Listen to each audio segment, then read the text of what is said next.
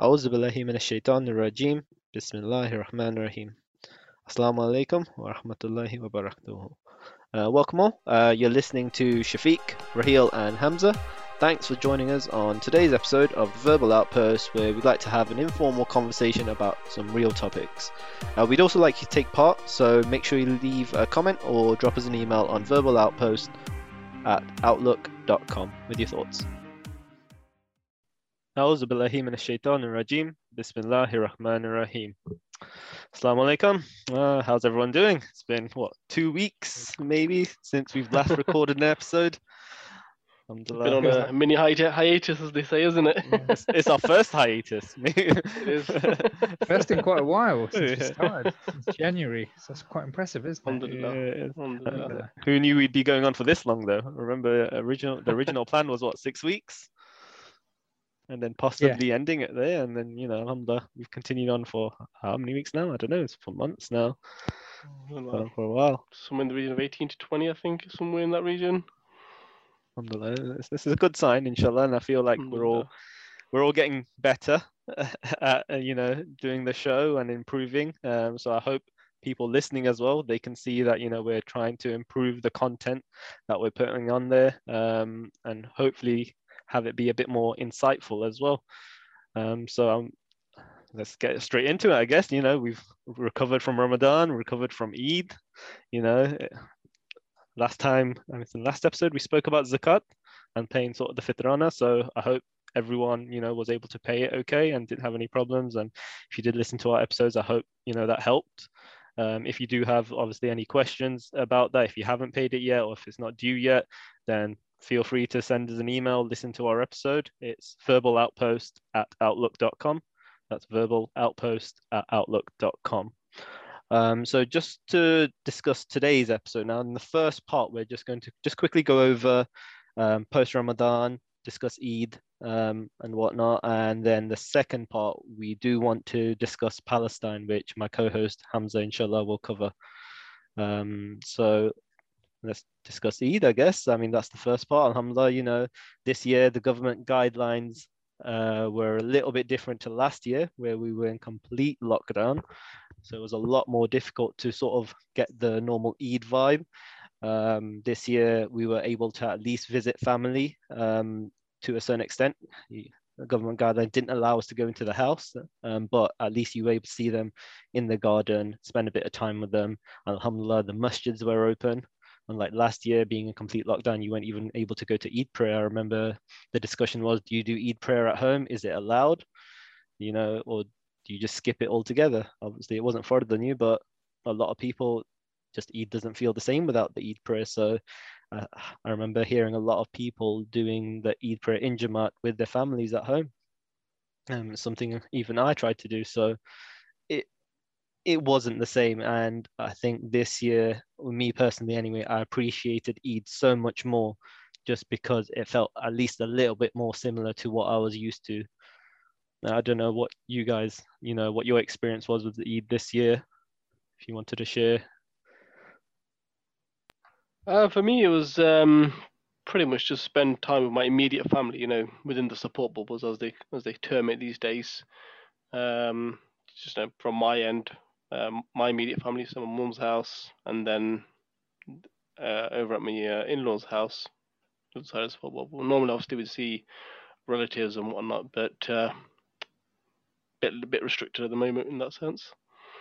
But yeah, alhamdulillah, it was a good time despite all that. It feels like a distant memory now. It's just a week ago, wasn't it? I know. Feels longer already, doesn't it? I know. So what? Time's a funny thing. Just the second weekend after Eid, but yeah, we kind of did a similar thing as well. I mean, the good thing was everybody did it on the same day, which was very nice. Yeah, and alhamdulillah. We just did a very small, just our immediate family thing as well. So it was very small, very intimate, quite different from last year. But actually, I think I preferred last year. Oh, was it? Okay. Better. Yeah. I think at that time, particularly Eid al-Fitr was, we'd just gone into lockdown before that. And I think we appreciated it so much more having been in lockdown for about 4 weeks compared to the most recent one where everybody's already quite acquainted with lockdown and going through this whole pandemic over the past year. So I found that everybody appreciated it much more a year ago. It was nice to get back into the mosque this time around. But yeah, it's quite different. Oh, and you actually made a good point. It's something I wanted to bring up later on. Actually, the moon sighting, we discussed that quite a lot. And alhamdulillah, this year, everyone did Eid on the same day. Even though in our Nottingham community anyway, half the community maybe started on one day while the other started the day after. But alhamdulillah, Eid fell on the same day. And that is quite nice. You walk outside, everyone's going to the masjid, everyone's visiting family. I mean, especially around here in Forest Fields, it was buzzing. You walk around, everyone's going around to see people. They're all dressed up, and it felt like it's been a while since I've seen something like that, sort of on the same day anyway. I guess maybe a few extra people pulled out their telescopes this year, eh? Yeah, it looks like maybe they heard our episode, innit? But let me give that a go. Well, actually, you know what? It's so you remember on our 29th day, which would have been Tuesday night? Yeah, Tuesday night. Everybody was waiting for the potential news that Eid would be on Wednesday. So I mean, it ended up being the full 30 days for us anyway, full 30 days, and being on Thursday. But I remember being slightly on edge, thinking, "Damn, if the moon has allegedly been sighted, I'm not sure I would trust that, or I'd take it with a big pinch of salt." So I thought I'd just hope it's just clean and easy, and we just do the full 30 days, and everybody ends up doing it on the same day. So alhamdulillah, it was good. That's what happened. We've got another one coming up in a couple of months. So how do you manage that kind of split in your head where you almost go with it but then question it in your mind? How do you deal with that? To be honest, this was probably the first time where that's, because you remember we spoke about it a few weeks ago, the complexity of being able to sight the moon when it's between us and the sun. So it's just, you kind of take it with a bit of a pinch of salt. So we'll see. Alhamdulillah, it didn't happen. So I was glad that didn't happen. Yeah, I mean, it sounds bad, but I was almost sort of 90%, maybe even 95% confident that it wouldn't be on. We wouldn't be doing 29. We would be doing the full 30 and doing Eid on Thursday, just because I've been following the Hijri calendar for the last 2-3 years, and every day they stated Eid would be, it's always fallen on that day. So, and I was telling loads of people before then that I think I maybe mentioned it in one of these episodes, Eid will be on a Thursday. But if it was allowed and people were taking bets, I would happily take those bets. But you do know what people say about that, right? What do you mean? So the fact that you're saying Eid day has been on the Hijri the same day on the Hijri calendar every year, the accusation. So you're talking about you're talking about the, okay, I see where you're going with this. Right. So the accusation is that the Saudis predetermine all the dates, and they'll say, we spot the moon on this, on the night before. So coincidentally, every single date on that calendar is always perfectly accurate 10 years in advance. I mean, like again, I said, I've been following it for the last 3 years. It happened to fall on those days. So yeah, I mean, I may start to agree with those conspiracy theorists, obviously without actually confirming it with someone in Saudi saying, look, you guys use scientific calculations to work this out. And who knows, maybe they've got the algorithm down to a T. Yeah, must be really good, all that money they're getting from the oil, innit? Some heavy investments. Well, grease machine. So alhamdulillah, so it looks like everyone's had a decent Eid, and as I said, it was quite nice, everyone doing Eid on the same day. But let's not forget that the lessons that we've learned in Ramadan. A lot of us, like we do every year, we try to improve ourselves. It's seen as sort of a training ground for us, to pick up some good habits, spend a bit more time with me personally. I mean, even with the whole lockdown and the COVID situation, I really pushed myself towards especially the last 10 nights where generally I wasn't attending the masjid just out of fear and whatnot. But thankfully, I was able to get my first jab of the vaccine, the Pfizer vaccine. So I thought to myself, look, I've had the first jab. I'll wear my mask. I'll take my salah and go to the masjid. And alhamdulillah, I spent quite a lot of time at the masjid in the last 10 nights just trying to make the most of it. I mean, Allah knows if we'll be here next Ramadan, and that is the way we should be thinking about it, to be honest. And this could have been our last Ramadan, especially with the current situation with COVID. Allah knows a lot of people have passed away due to the virus. So let's not forget all the things that we've improved on, and inshallah it's something we should continue throughout this month, Shawwal, which is also important. For those that don't know, Shawwal is the 10th month of the lunar calendar, the Islamic calendar, so it follows just after Ramadan.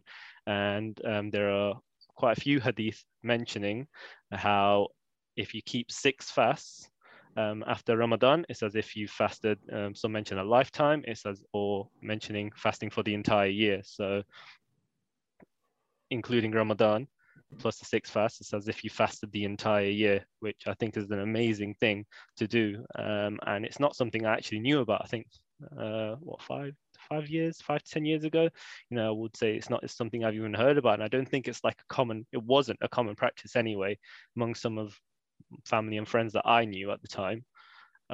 It's something I feel like I've found out about later on. So I think it's quite a good reminder to push people and encourage people to keep these extra 6 fasts, because there's just so much reward in it.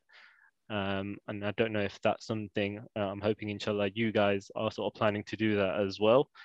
It's always a bit difficult, I suppose, after Ramadan, keeping extra fasts, maybe, where there's all these blessings in Ramadan making it easier for you. However, outside of Ramadan, if it's no longer an obligation, it might be a bit more difficult. I think it's worth adding that if people have had a bit of a fatigue from fasting after 29, 30 days consecutively, that those 6 extra fasts from Shawwal, if you do choose to do them, they don't have to be straight away. You have got the whole month to complete them. And some people I've seen they stagger it, so they might choose the weekends in particular when they might not be working, for example, to put those fasts. Some people coincide them with the Sunnah fast, the Mondays and Thursday fast, so they kind of almost double up on the reward. So there's lots of different ways you can break it down. You don't have to group them all into one, as 6 days in a row, in other words, and they don't necessarily have to be straight away, as long as you can complete them by, I'd say target by the 29th day of Shawwal, because there might not be a 30th, of course. Yeah, we're about 11th day of Shawwal, I believe, at the moment. So we've got just over 2 weeks left. So still plenty of time for everyone to get those 6 days of Shawwal in and get that extra reward. Alhamdulillah, as I said, I'm hoping all of you guys will be keeping it too. I mean, I actually heard there's mixed opinion on that, about the staggering it and doing it on different days. I mean, me previously, I've always sort of done it on sort of the Monday and the Thursday, which were the days the Prophet ﷺ used to fast. So you can make up the 6 throughout the whole month. However, I was reading that I think the Shafi opinion is that you have to keep all 6 straight after.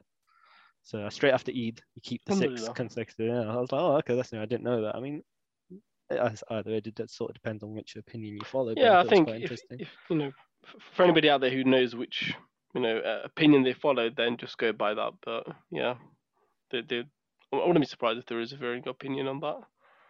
But we shouldn't, obviously, like we've mentioned with the moon sighting, we shouldn't call people out for doing it the other way, as it were.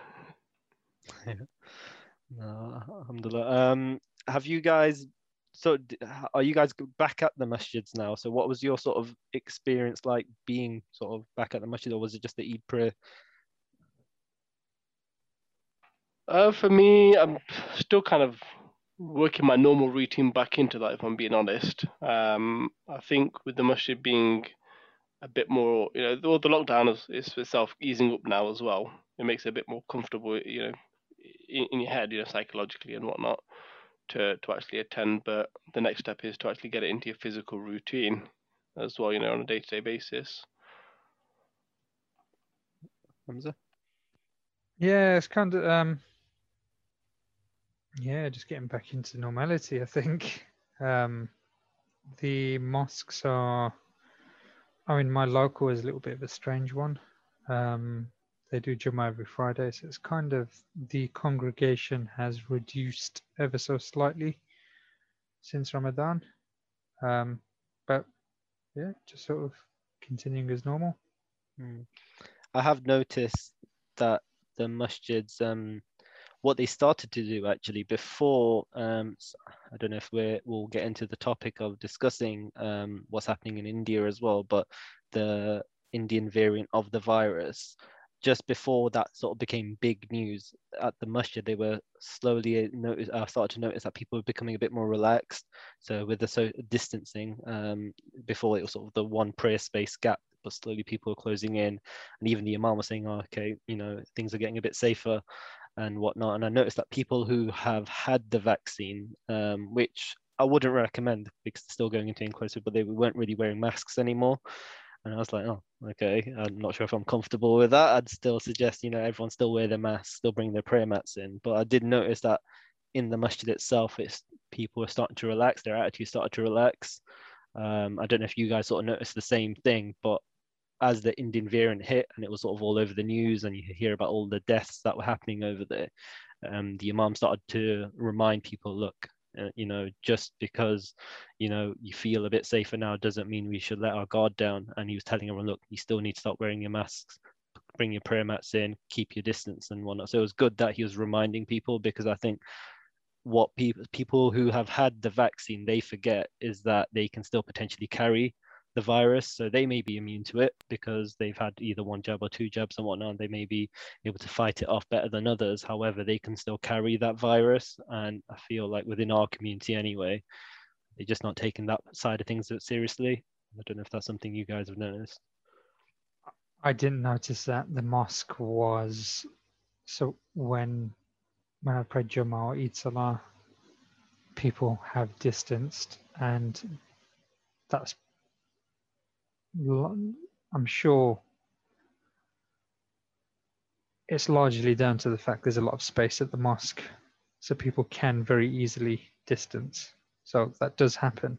However, the particular mosque that you went to, at the moment, we've got people in their mid-30s being vaccinated now.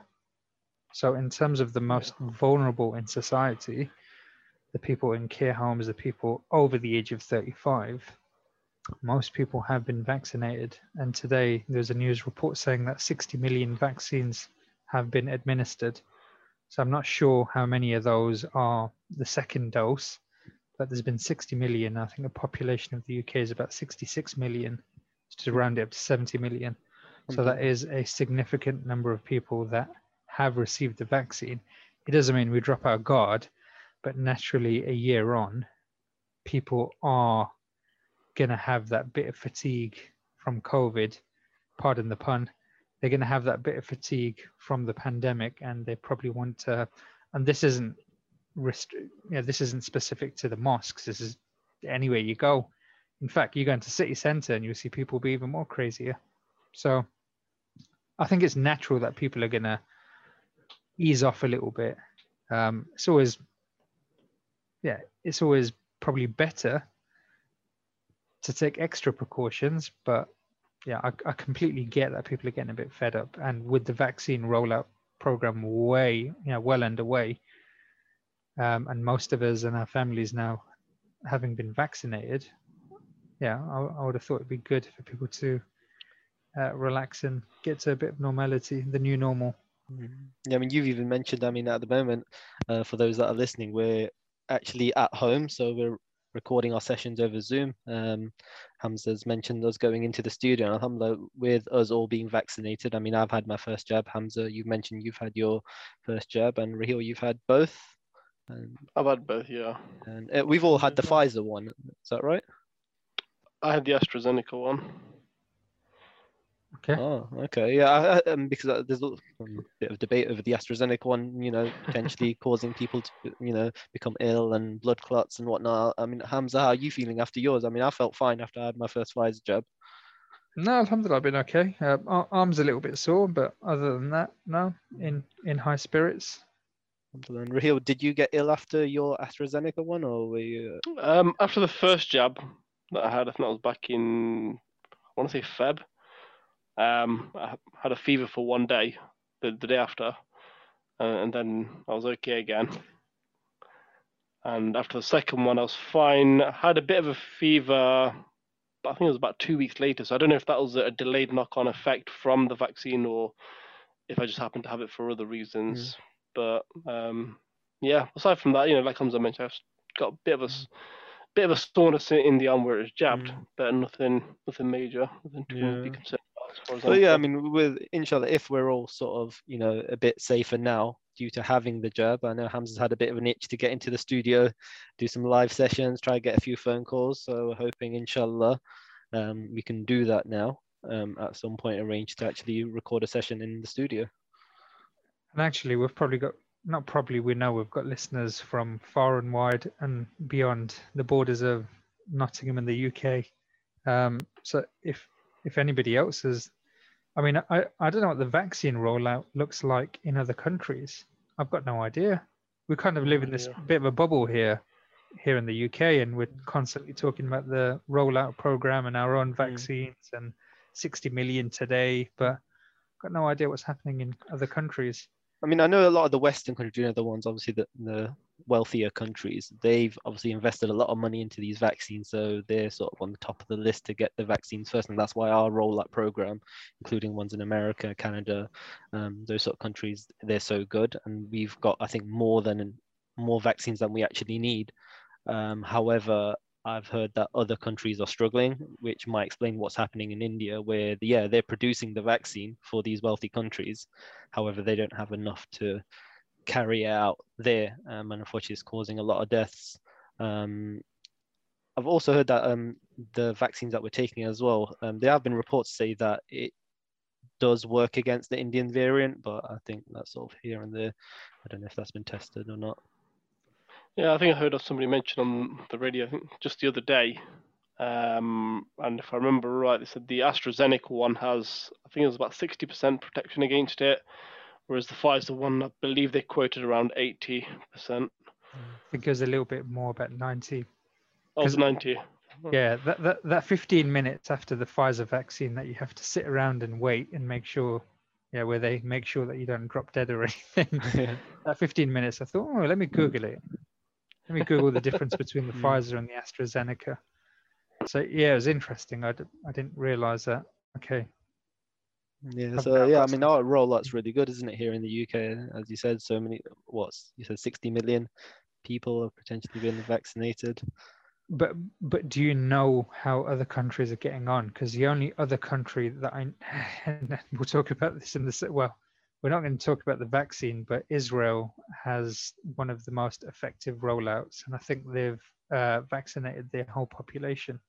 Apparently, what all of the Israeli population. Anyway. That's where some of the stats come from, isn't it? About how effective, for example, the Pfizer one is. I was told that's what I read anyway, is that they're using Israel to get the stats and data from.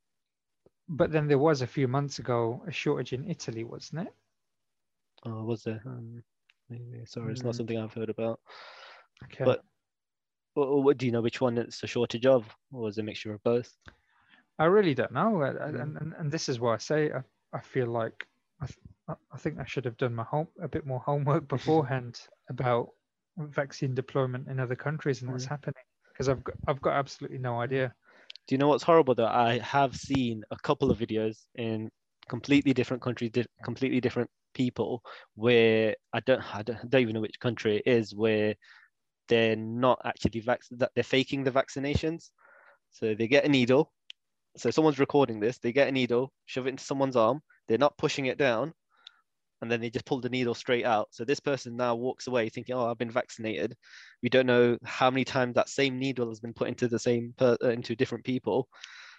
God knows what disease they'll be picking up, but it must be some country that's corrupt, or they don't have the vaccine, or they're faking the numbers. But I've seen it twice done to different people, and I don't know which country it is. It'll be good to find out the source of these countries, but they're faking it. They're just shoving needles into people's arms, no vaccine, not pushing it down. We are Sure, it's getting not one of into those hoax videos. yeah, and I was going to say we're getting into some conspiracy theory It's not. territory Trust me, here. it's a genuine video. How do you hoax a needle going into? You know what I mean, it looks like they're No, in. How It do they could do be it in the somebody movies? that's set up a lab or something, isn't it? It could be two people. For all we know, or But even a does it doctor. surprise you though? It didn't surprise me when I saw it. It actually didn't surprise me. I thought to myself, some of these countries, obviously they have targets to meet, right? And you know, if they don't have money to pay for the vaccines yet, you know, they're trying to encourage tourism or something and say, look, you have to be vaccinated or whatnot. They might be doing all sorts to get around the rules and say, oh yeah, you know, we're vaccinating people. It's safe to come to this country now. Here's our stats. Yeah, but surely those kind of stats, if we're going to go top level, they would base it on, okay, we sent you, I don't know, 50,000 vaccinations. How have you managed to vaccinate 100,000? That's true. Yeah, I mean, I don't know how it's all done. All I know is I saw a couple of videos where people are getting needles shoved in their arm, and I just thought to myself, Alhamdulillah, we live in a country like here in the UK. But hold on one second. I'm intrigued now. Where did you see these videos? They're online, Because you're you know, they saying get shared on social media and whatnot. no. Oh, but come on, man. The amount of fake news and the amount of rubbish. Oh no, that's no, of like, course, it wasn't a case of someone's sort of reporting it. It was just one of those videos that's sort of going around. Now, yeah, and look, I'm not an idiot, you know. I don't just I might look like one, but yeah, I don't just believe everything I see. But these videos did seem genuine. But yeah, it's something we can discuss next time, inshallah, maybe once we have some more stats. We're going to take a quick break now and go into our second part, which will be on Palestine, inshallah. Catch you soon. Assalamu alaikum.